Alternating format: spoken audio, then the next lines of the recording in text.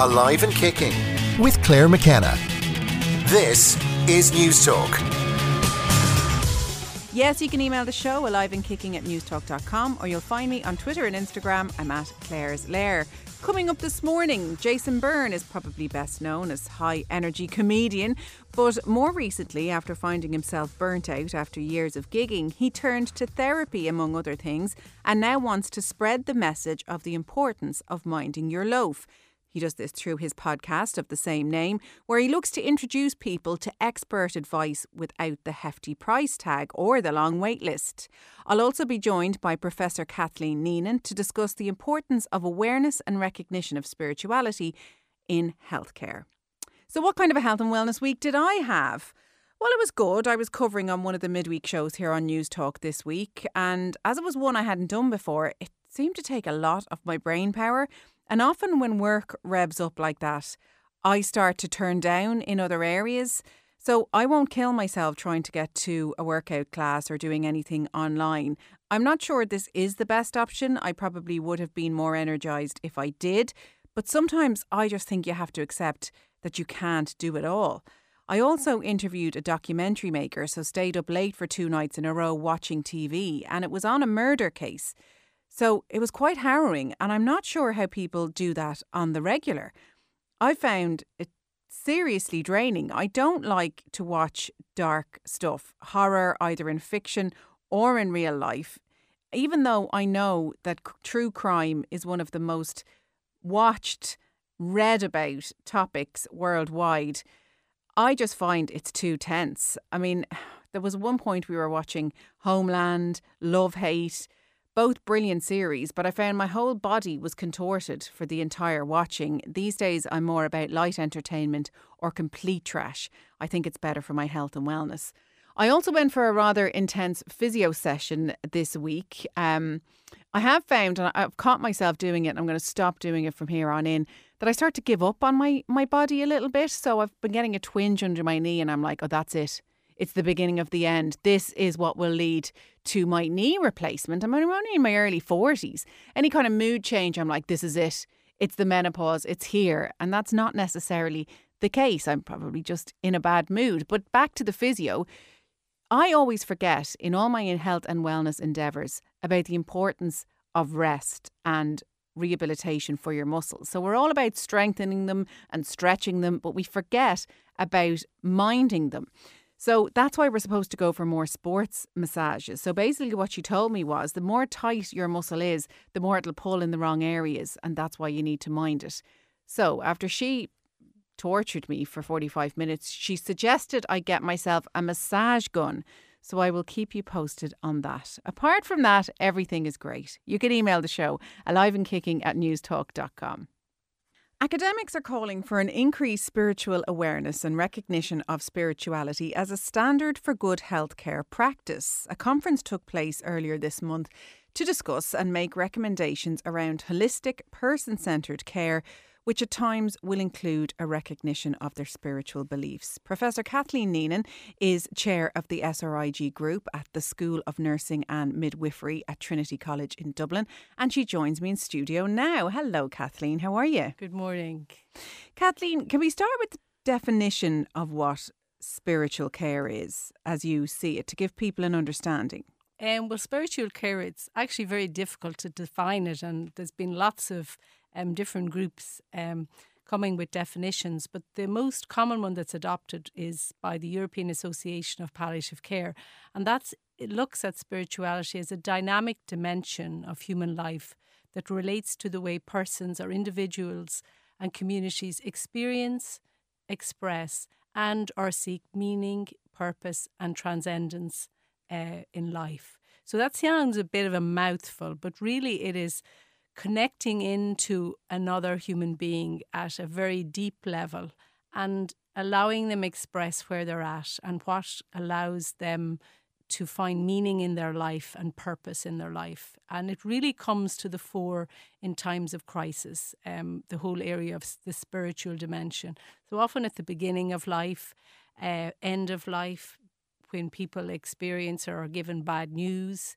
And it's been very much to the fore in the last 13 months with the COVID-19 pandemic. And spirituality has really came to the fore and kind of raised awareness of that whole area of meaning and value and purpose in life. Because you're right, in a medical setting, you're often with people at their most vulnerable, in the middle of trauma, in the middle of great life change, certainly with midwifery. So spirituality would have a place for some people in helping them navigate that. Yes, and that's I'm part of a group, spirituality research and interest group in Trinity College.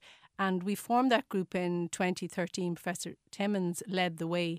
And I'm currently chair of that group, where we want to bring this whole area of spirituality to the fore and have it as centre stage in delivering care. And I'm an academic, so I work in education, and to deliver that to educate nurses and midwives. But we want to broaden it out, not just in nursing and midwifery, but in all healthcare professions.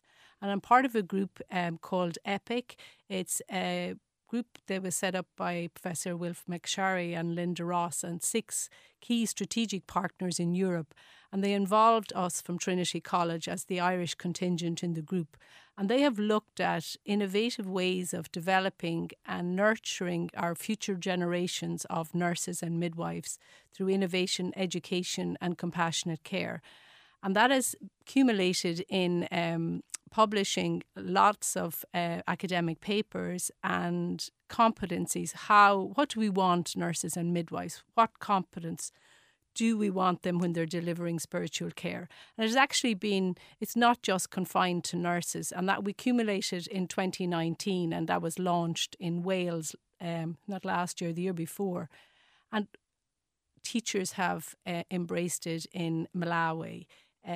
So it's not just for nurses and midwives. So our aim would be to branch this out into wider society and move it as an important topic, issue, being that whole, being human and cultivating compassion when we're delivering care. And as nurses and midwives, we're with the patients 24 hours a day, or our students are with them. But I think to the fore, in the COVID pandemic, it has really been tested, delivering that whole aspect of holistic care, because patients have been on their own due to restrictions, haven't been allowed visitors. And that huge dimension of the family support hasn't been available to the patients to find meaning when they're experiencing bad news or maybe approaching the end of life. And nurses and midwives and other healthcare professions have been present with these patients when they approach death at the end of their life. And this has been very traumatic for many nurses. And we are hearing reports of post-traumatic stress in healthcare professionals because they've witnessed a huge amount of patients dying. And they maybe come on a shift and they may have several patients that die quite quickly.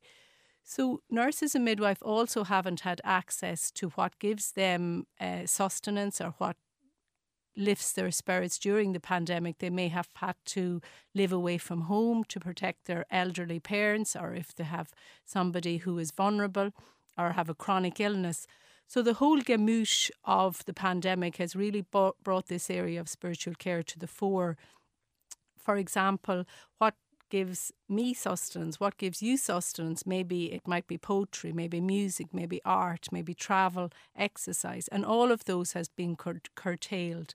So I think coming out the other end of this, as hopefully we're approaching, we will see a lot of issues both with staff and with families and with relatives of where they have really been tested to the core in this deep meaning in life during the pandemic. And this is an area that really fascinates me because I think we're going through a big cultural shift, particularly here in Ireland, where we're stepping away from organised religion in many ways. But spirituality is different for different people. It can be religious, it can be otherwise. And I suppose what you're focusing on is person-centred care, that everyone is different. But how will this work in a medical setting? Obviously, it's often a high-pressure environment. Is there time to include spiritual practice over immediate healthcare? How is this going to work on a practical level? Oh, that's really interesting. You should ask me that, because that was part of the work that we completed in this EPIC group was, nurses and all healthcare professions don't have time. So one of the two areas, there were several dimensions, but one of them in particular were how do you assess somebody's spiritual need? And they synopsized it initially was kind of 12 points and then whittled it down to 2 questions that you can ask kind of on the go. And they call it the 2Q SAM. And one of them is, what do you need right now? And how can I help you? So you can incorporate, that's a synopsized spiritual assessment. What's important to you right now? And that's dynamic and changing because everything changes. So in the healthcare environment, it's a rapid changing environment.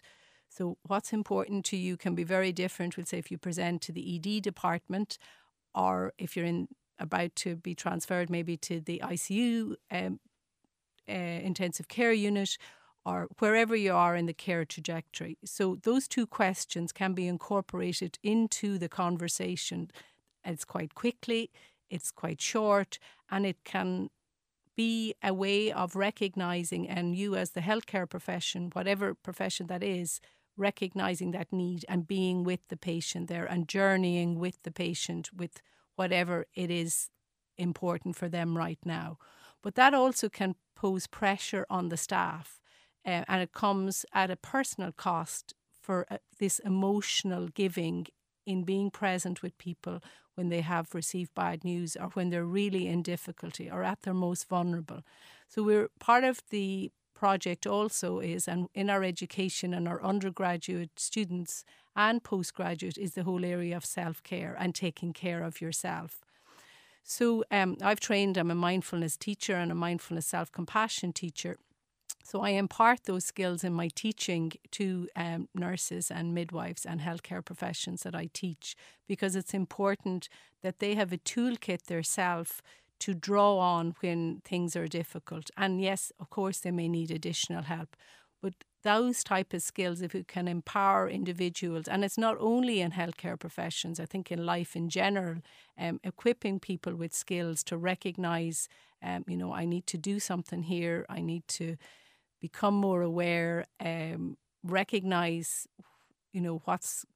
you can ask those 2 questions of yourself. What do I need right now?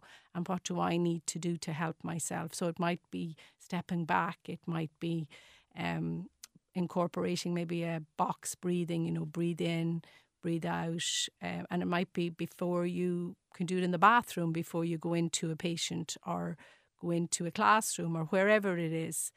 So incorporating those into your own care package. What about the medical setting then? When you think of a spiritual setup, whether it's religious or otherwise, there's often dim lighting, candles, incense of one form or another. And then you look at the medical setting, it's quite bright, it's quite harsh. I imagine when most people are asked by a nurse, what do you want now? You think, can it go beyond a cup of tea? Can you ask for those sort of things, like a candle to be lit, soft music? Yes, you most certainly can. And the Palliative Care and the Irish Hospice Foundation have published and have done a lot of work here in Ireland in making the end-of-life experience more amenable to the difficulty both the patient or the families are experiencing. So things like having the environment, dimming the lights, having a single room, having items that's of significance to the patients, whether it be religious or not. Yes, you can ask for those. I guess it's not always possible to provide it, and in the times of pandemic, it may not have been possible to provide it, but the aim is that you would try your best to provide those things for patients and their relatives that they are requesting. And you're looking to start this conversation. I mean, what a hospital looks like now, with more conversations like this, it could look very different in 10 years' time, 20 years' time, perhaps even sooner. You were joined by guests at this conference from across the world. So is there anything we can learn from our neighbours? Yes, we can. And we were very delighted that 300 people registered for our conference. We had people from Australia, New Zealand, United States, the UK, right across Europe, We'd speakers from Malta, Norway, Scotland, Wales, UK, and here in Ireland we had an Irish speaker. Yes, we have lots to learn. It's about taking it centre stage in our education, in our preparing our nurses and our midwives and all healthcare professions, and right in across, our teachers, right across the professions. Also, the whole area of research. We can do more research. It's in its infancy here in Ireland. We have conducted some research, our group, looking at nurses' openness to delivering spiritual care. Professor Timmins led that piece of research. We've published a book on spirituality and healthcare, and many of the spirituality research interest group have published chapters on it, so we can get the word out there. My chapter was Being Human, Cultivating Mindfulness and Compassion, because bringing that humanity to that holistic care. And also bringing it out into clinical practice. So what we have to do ahead is try and get it into policy, into curriculum, and spread the word and get funding for research to keep this area to the fore. Because often what patients report back and families is it's how they were made feel, not maybe what was done or what procedures were carried out, but that whole holistic element of care. And sometimes we can get stuck on that whole area of the religious versus the spirituality. Religion is always spiritual, but you do not need to be religious to be spiritual. What about medical staff then? Is enough being done for their wellness and their self-care? I mean, the corporate world is really starting to embrace wellness for their employees as a way of investing in their own future and for a good workforce. Is that happening in the medical scene? It's starting, and actually I'm a PI in a research study of evaluating a mindfulness-based stress reduction in a large acute hospital that they are providing to all staff, not just medical staff. So it's administrative staff, support staff, and early findings are that it is of value. And in the acute hospitals that I'm aware of, a lot of management are bringing the whole area of wellness to the fore. Yes, they are delivering packages, have wellness at its fore, but there's always more to do because our nurses and midwives are at the coalface 24 hours a day, 7 days a week. So it's ongoing. So we can't let down our guard. Certainly not. It's very exciting research that you're involved in. Will you keep in touch with us and keep pushing forward? Because quite often people say, what is health and wellness? And what you are doing is exactly it. Professor Kathleen Neenan, Chair of the SRIG Group at the School of Nursing and Midwifery at Trinity College in Dublin. Thank you very much for coming in. Thank you for having us. Coming up after the break, comedian Jason Byrne on the importance of minding your loaf. Alive and Kicking on News Talk. You're welcome back to Alive and Kicking. Jason Byrne is probably best known as high-energy comedian. More recently, though, after finding himself burnt out after years of gigging, he turned to therapy, among other things, and now wants to spread the message of the importance of minding your loaf. He does this through his podcast of the same name. And he's also presenting a live stream event for Mind Your Loaf on the 3rd of July. And he joins me in studio now to tell me all about it. Hello, Jason. Hi, Claire. Thanks a million.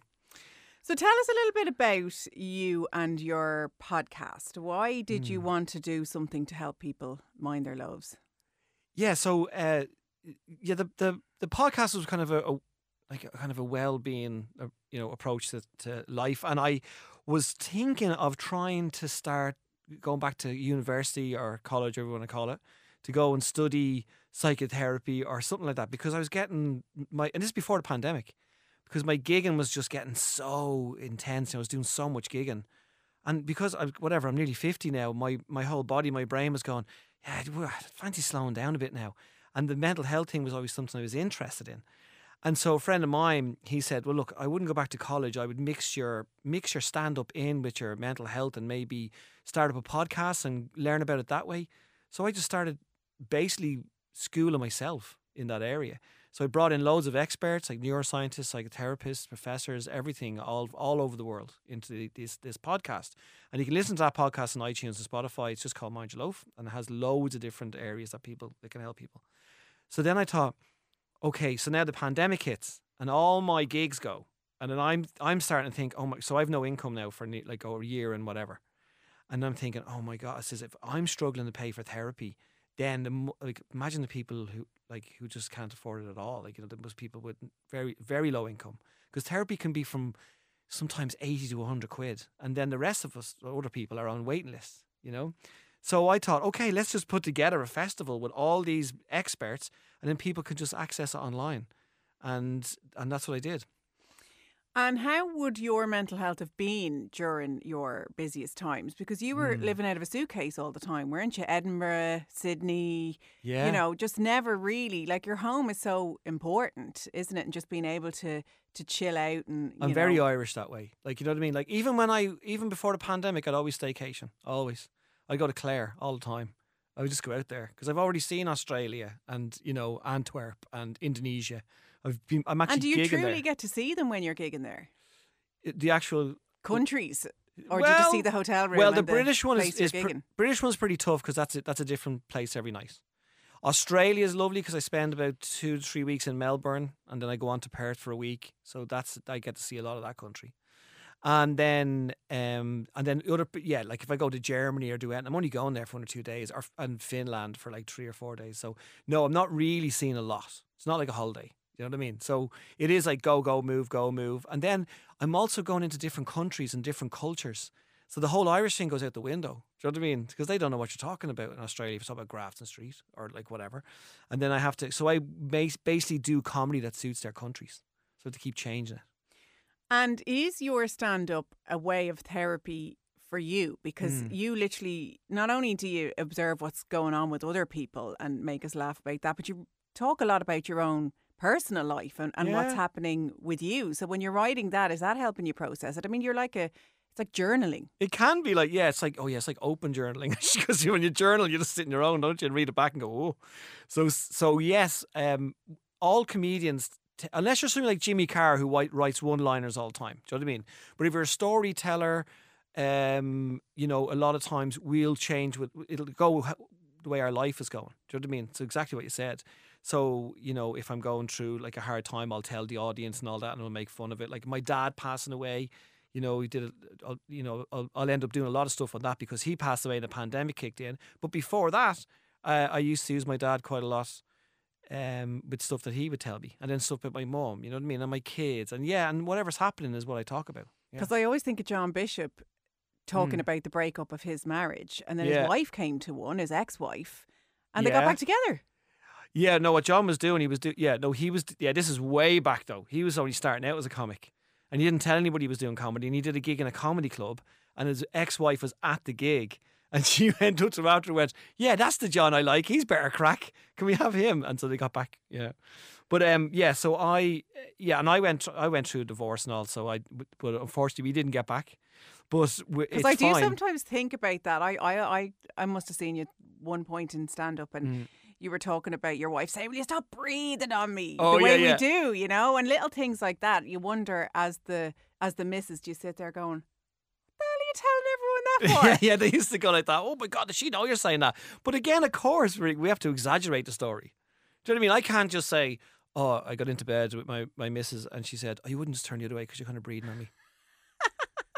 That's just not funny. It is. Yeah, it's not like it's not like performed. So we have to like when afterwards my mum, because I was talking about my mum like chasing me around with a slipper, and she came to Vicar Street and she seen me, and then afterwards she was standing in the dressing room and she was like looking a bit disgusted, and she went, I never hit my children ever with a slipper. I don't know where you got that from. And it's gone, well, Mum, I'm kind of exaggerating. You know what I mean? She goes, I never laid a hand on my children, which is absolute rubbish. She used to chase around all the time. And would you feel like you'd process stuff then as you move through it on stage? Yeah, exactly. And the whole your brain is being overused a lot. Do you know what I mean? When you're doing so, when you do, you're on your own as a stand-up. Do you know what I mean? You're not in a band. You can't look to the bass player and go, look, you do the talking tonight. I'm not into it.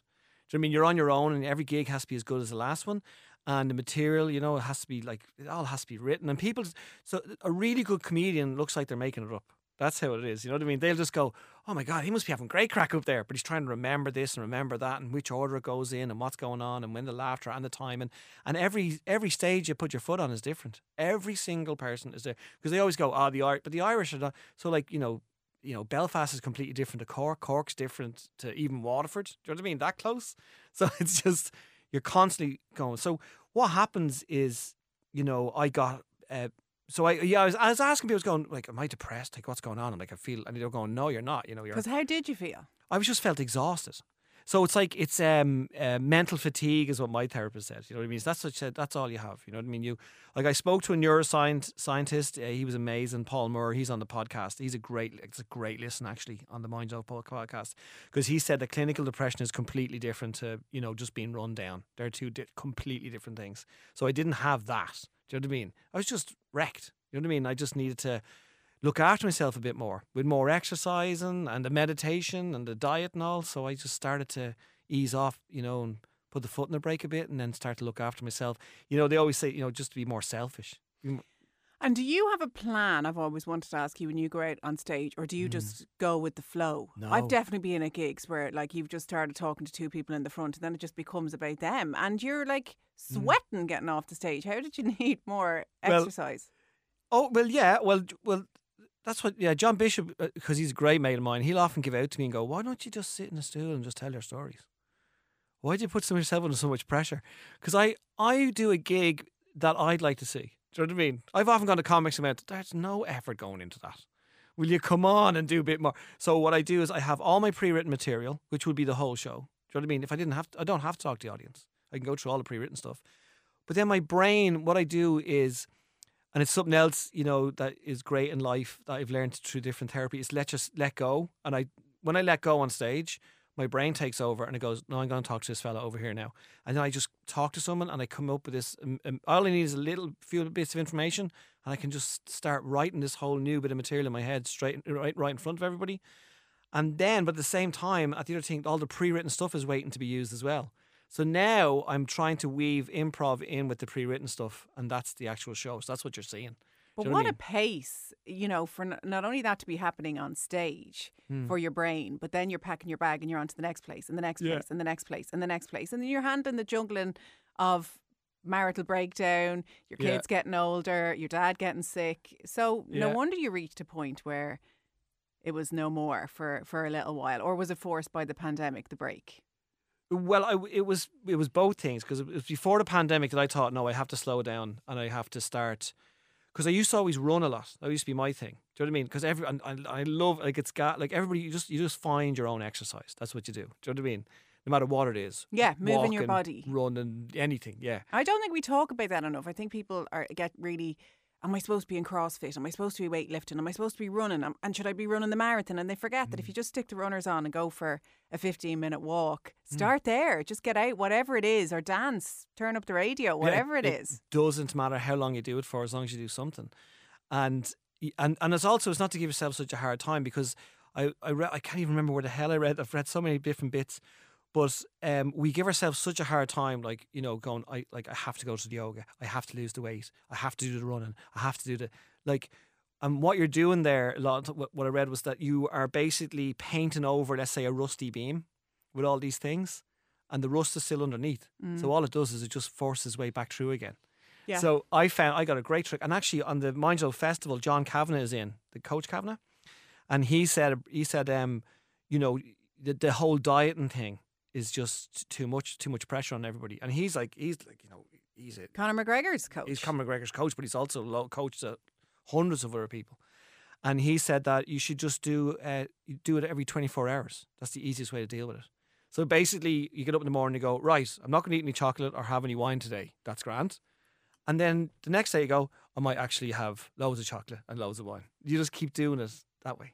But what you'll find is that if you do it that day, then you don't have to go all the way along. Like Alan Watts, this other guy I was talking to earlier outside about Alan Watts. He's a great fella.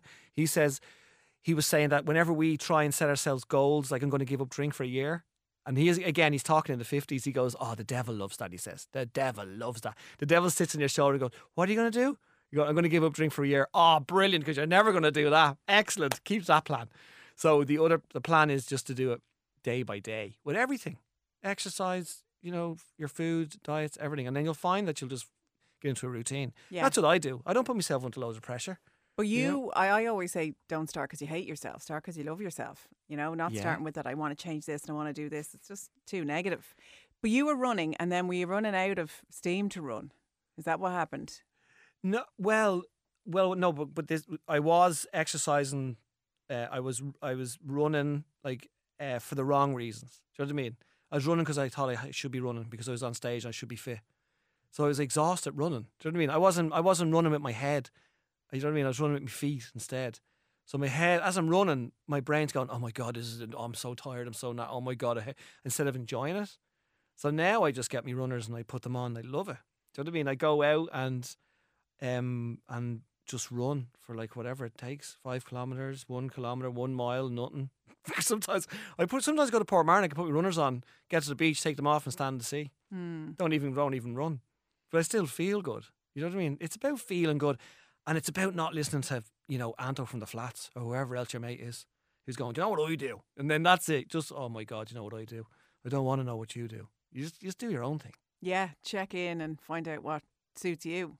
Yeah, and again, Paul Murray, who's the neuroscience from Trinity, I said, okay, at the end of the podcast, I said, what's the things, what's the tips? He says, try not to eat processed food and try to move as much as you can. And meditate is the number one thing, he said. And he says, out of those 3 things, if you can only do one, is meditation, which is so hard to get into Irish people's heads. Even mine, when I started doing it. People, when people say to you, okay, now clear your mind, it's all over for me then. That's like a floodgate. It opens up and it just fills, because my mind is so animated. So which I found was brilliant. There's loads of guided meditation online. And it can be just put in YouTube and put in guided meditation and you'll hear people just talking you through every second of it. It's just being still, isn't it? And just taking a minute. And we don't really do that because we celebrate busyness and we celebrate being on the move. And even as Irish people, we love just moving things from one place to the other and saying, now, we love a bit of that. Yeah. And we're always living in the future. And what benefits have you seen? So when you hit that sort of rock bottom, if you want to, or you had burnout. Yeah. Firstly, where did you reach for help first? Therapy. You did? Okay. And were you comfortable with that? Because I wonder, are the Irish public comfortable with therapy? I didn't know what it was. I thought and again, literally I've heard other lads talk about this, and this is the one thing I definitely talk about, was I thought I'd come out as I wouldn't be any crack anymore. Do you know what I mean? I thought they'd take away my superpower of being funny. Like Superman with kryptonite. I thought that's what therapy would be. And I went in to my therapist and I sat down and I was going, so I said, so what do you do? What happens? Because you've seen on the telly, on the couch and everything. And she just went, well, you're already doing it. You're just talking. That's all. We're just talking. And so it was great to have, do you know what's brilliant? Because it's not your partner, it's not a family member and all. And it's also a professional that's dealing with you.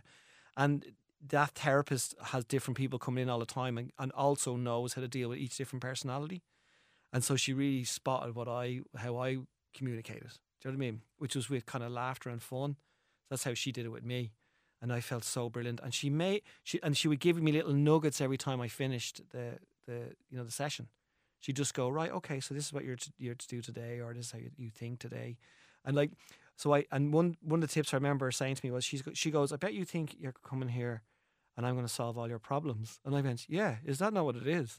Because I thought therapy was, you go in, you tell her, this happened, this is going on, I don't know what's going on. And they tell you what to do, and they don't. They don't. It's the opposite. You know what I mean? I'm going, what do you mean I have to look at? What do you mean I have to do it? She goes, and she was like, she used certain language because she knows, because I swear, whatever, not on the radio. But anyway, and she was going, she goes, I'm not going to fix your problems. And it was so funny the way she was just, because she was like this kind of motherly figure to me. I was going, what do you mean? She goes, I'm going to teach you how to sit with your problems and just accept them and work out how to manage them all. Do you know what I mean? Because they don't go away.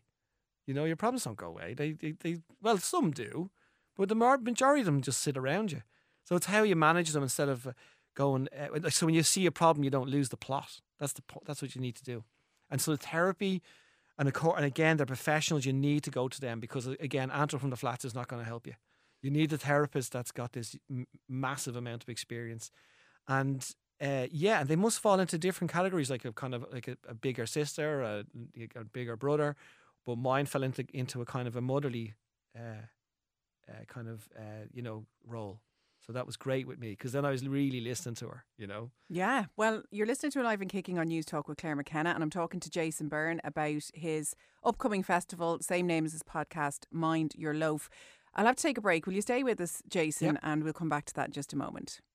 You're welcome back to Alive and Kicking on News Talk with Claire McKenna, and I'm joined in studio by Jason Byrne to talk about minding your loaf. And before the break, we were talking about therapy and the benefits that you began to feel. So how did it change? Because as you said, none of your problems were taken away. You just learned how to manage it, and you were afraid it was going to take your funny away. Because you kind of said something there that made me think, was you being funny a defense mechanism in a way, or a mask in a way? Oh, it can be, yeah. I mean, like, I was always like that when I was younger. Do you know what I mean? I was like, I had a really happy childhood though. I had a great childhood, so I was being genuinely happy. I wasn't covering up anything. So I used to, but in the class clown level, I was probably about 8th in line. I was way off. Do you know what I mean? Really? Ah, yeah. There was whopper lads in there, way funnier than me. They still meet me now and they go, "You're still not funny, Jason." Right, and then they start whacking out all these jokes, you know what I mean? And what are they, like accountants now, and you're the comedian? Yeah, they're accountants and investors and all sorts, and they're minted, and they're like going, J-O! And so I was very happy like that, yeah. But no, stand-up was my job, do you know what I mean? And all the different things that happened to me, like friends that passed away and everything, I've had to do gigs that night, do you know what I mean? But as you say, it was a form of kind of therapy, because I was going on stage, and I did get to kind of expel the energy I needed. Like, instead of going out and punching a wall or something, I went out and I just released it all on stage, and that felt good. But then, of course, what was happening then was, the gigging it's very hard. Like, Frankie Boyle was talking to Louis Theroux on a podcast, and Frankie doesn't do stand-up anymore. And Louis went, "Why?" And he goes, "Because it nearly killed me." And like, people don't understand. They go, "Well, how does it nearly kill you?" Because you've got to do a 2-hour show and really go for it. You know what I mean? And even if you're standing like a deadpan, like Jack D or somebody, Jack D is still expelling the same energy as me. You know what I mean? It's just because he's not jumping around as much or whatever, he's still, really, he's going through a lot of, high stress doing the show. And another, oh my God, so Lee Evans, Lee, who used to jump around a lot, who is probably the nicest man in the world, if I had to really think of who. He's such a beautiful man. The first time I ever met him, we were doing an arena gig for charity, and I was going to go up to him and shake his hand, and he grabbed my hand. He went, "Oh, Jason Byrne," he goes, "I love you. My kids love you. Can I get a picture? Can you sign this?" And he had my DVDs in his dressing room. And I was going, "This is unbelievable." Lee Evans. So Lee became great friends, and Lee gave up stand-up because he just physically couldn't do it anymore. He just went, "I can't do it anymore. It's too much." Wow, and now you see the big names now doing arenas. Yeah. As a way, I suppose, to earn bigger money in a shorter space of time, so you don't get that burnout, perhaps. Yeah, but look, listen, at the same time, I mean, I miss stand-up now, do you know what I mean? Because I can't do it because of what's happened. And I also, because a friend of mine had told me not to give up stand-up and to basically mix it in with the mental health. He says, because what you do as stand-up is therapy for people when they go to see you, because they get to forget about their lives. Do you know what I mean? So don't feel what you're doing is not doing any good. And I remember 2 little old women waiting for me in Edinburgh. That was so Scottish. It was raining. They were both under an umbrella, and I just played to like 1,000 people who had all gone. There were just the 2 of them, and I was going, "Oh my God!" I says, "You on your own down there?" They should have told someone they were there. I would have went straight down. And they're like, "No, we didn't want this story to be. No, it's okay." And they're in their 70s, I'd say. And one goes, "This is Maggie, and we just want to say thank you so much for the show. It was just such a release." And I went, "Right." She goes, "Maggie's husband died 7 months ago, and she hasn't been out of the house. And this is the first time she came out, and it's the first time she laughed." And as she said that, the 2 of them just started crying. And then I started welling up, and I was going, "Oh my God." And they went, "Listen, what you do is just fantastic, Jason. Just don't ever stop doing it." And you don't know who's in that room, you see, watching you. And that's one of your pillars, isn't it? That you advise people, breathe properly, move your body and laugh. And it is so true. And you and I were both talking about losing our dads in recent years and grief.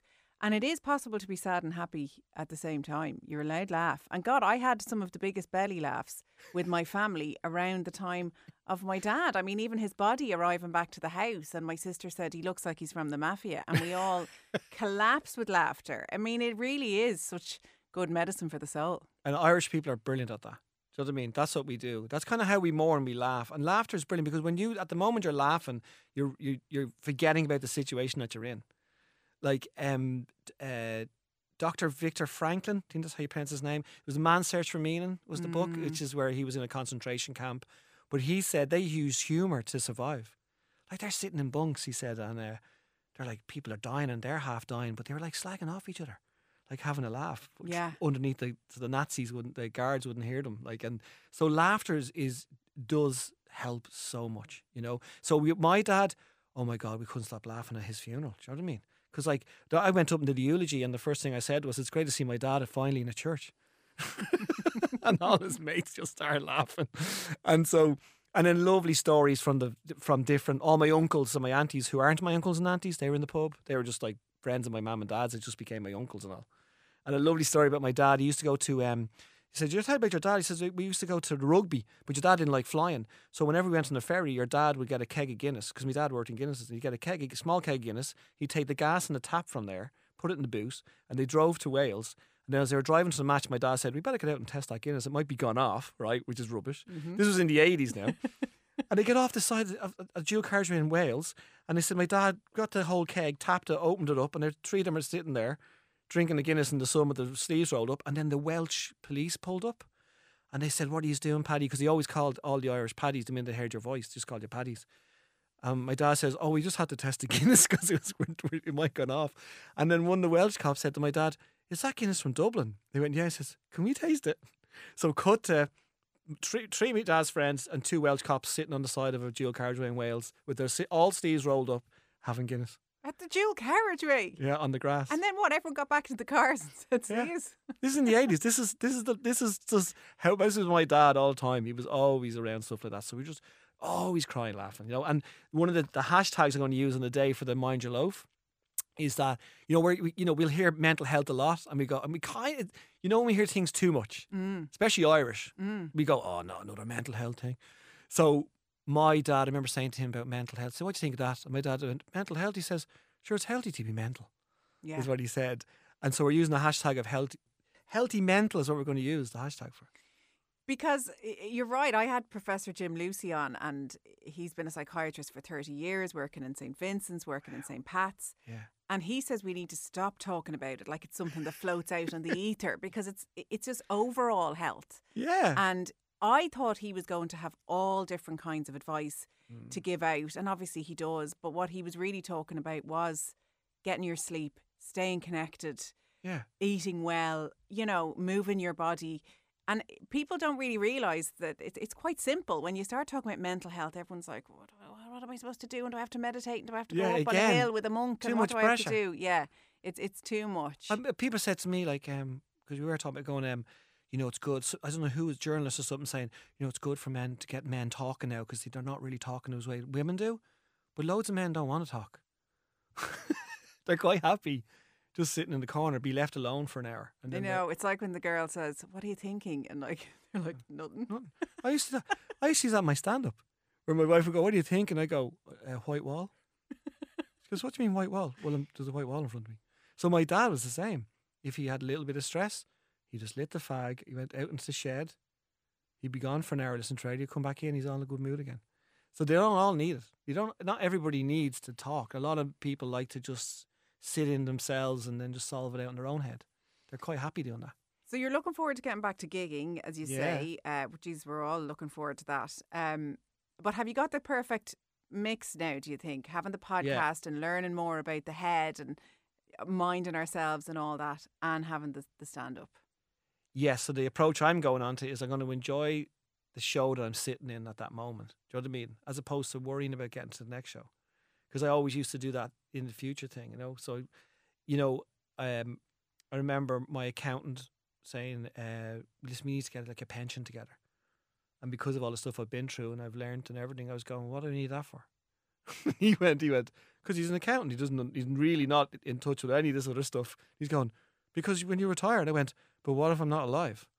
And he literally went, what do you mean, Marvin? Of course you will be. I went, what do you mean, of course I'll be alive? How do you know I'm going to be alive? And he went, well, you will. And I said, do you have a pension? He goes, yes, I will. And I said to him, how do you know you'll be alive? And he went, will you shut up? What are you talking? Of course I'll be alive. So it's this thing that we do, that we keep on trying to gather up all this wealth and money for the future. Do you know what I mean? And we're always pushing everything ahead of ourselves. So instead of just going, and now living in the now is literally monk carry on. That's very hard. Do you know what I mean? Like, to literally get up and go. So what I've been doing, and I have learned it, but it's taken me ages, is I get up and I just deal what's going on in that day. Do you know what I mean? And I try it. So I was literally driving up to you here, just listening to Pat Divley, who's one of our guests. Just listening to him, not really worrying about the interview with you. Do you know what I mean? Just listening to Pat and just getting that in and going, oh, that's good. And then I got out of the car and I went, all right, I'll go talk to Claire now. So trying to do it that way, step by step. But it's all baby steps. Yeah, and it's small incremental changes. And Pat is one of your guests. So tell us a little bit about this festival. It's on July 3rd and it's all online. Yeah, so we can't go into venues with it yet. And it's from 10 a.m. to 1 p.m, but it's going to be staying up for the whole month. You know, because the minute I put up that, people went, oh, I'm not going to be there. I'm not in. What are you talking about? 10 to what? Oh, I've got GA train or whatever I'm running. Or to sit in someone else's garden. Yeah, exactly. So they can watch it for, the whole time. And it's only 25 quid for the ticket, right? And I'm trying to make it as cheap as I can because I got to, pay the keynote speakers. The studio, it's going to be done in a proper TV studio. And we're going to do it live, and we're going to have interviews in the studio, and also people, online that that are waiting to come in and do their chats. So the likes of Pat Divley, he's a life coach. He's going to be doing his own thing, for half an hour, 35 minutes. We also have Sarah Knight. Do you know Sarah Knight? She's like Calm the F Down books and all them. Yeah. She's coming on to teach us how to say no, and as Irish people, that's a whopper one. Because she's American, and I went, have you been to Ireland? She goes, no, I've never been. I went, this is the land of yeses. She goes, what are you talking about? Yeah. Grand. And she goes, okay, Jason, for example, if you say somebody asks you to go to a christening, what do you do? We go, just say yeah. And then we cancel the day before. We say we're not well. I still go. There I am up at the font and all. Pouring water over the baby's head. Yeah. I said to Sarah, we've got friends like over 25 years. We're just too afraid to tell them to go away. We don't even want them around us. So she's going to teach us that. And it says Coach Kavanagh we have on as well. And then in the studio, we're going to have Claire Walsh, who's a free diver. Amazing. She's fascinating. All about the breathing. And she actually suffers from long COVID. So she's going to be telling us how she's going to get through that. And then we have Bernard O'Shea, comedian, coming in as well to put a bit of light on Greek philosophy. It's unbelievable. He's got like a degree in social studies. He's incredibly intelligent. And we have Louise Carroll, who's the bass player from the Blizzards, and she's a psychologist, amazing woman. And we'll have Philly McMahon, who's from the Dubs, Philly, and he's going to talk about addiction because he went through a lot of stuff like that with his brother and all. And as I said, and there's even more than that. And then Sinead Quillen's my co-host, of course. Amazing. Well, sounds like something right up my street for sure. People can find out more at mindyourloaf.com. Jason, seems like your loaf is in good stead. You look good. You know what you're doing. I think I'm okay now, yeah. The bike is now steady and I'm fine. And I'm going to go for a run today. But tomorrow, I'm probably going to stay curly whirlies up my hoop and watch the telly. Good for you, Jason Byrne. Thank you very much. So that's it for Alive and Kicking for this week. My thanks to my producer John Fardy and to Jojo Cordoza, who was on sound. And thanks to you as ever for listening. I will see you next week.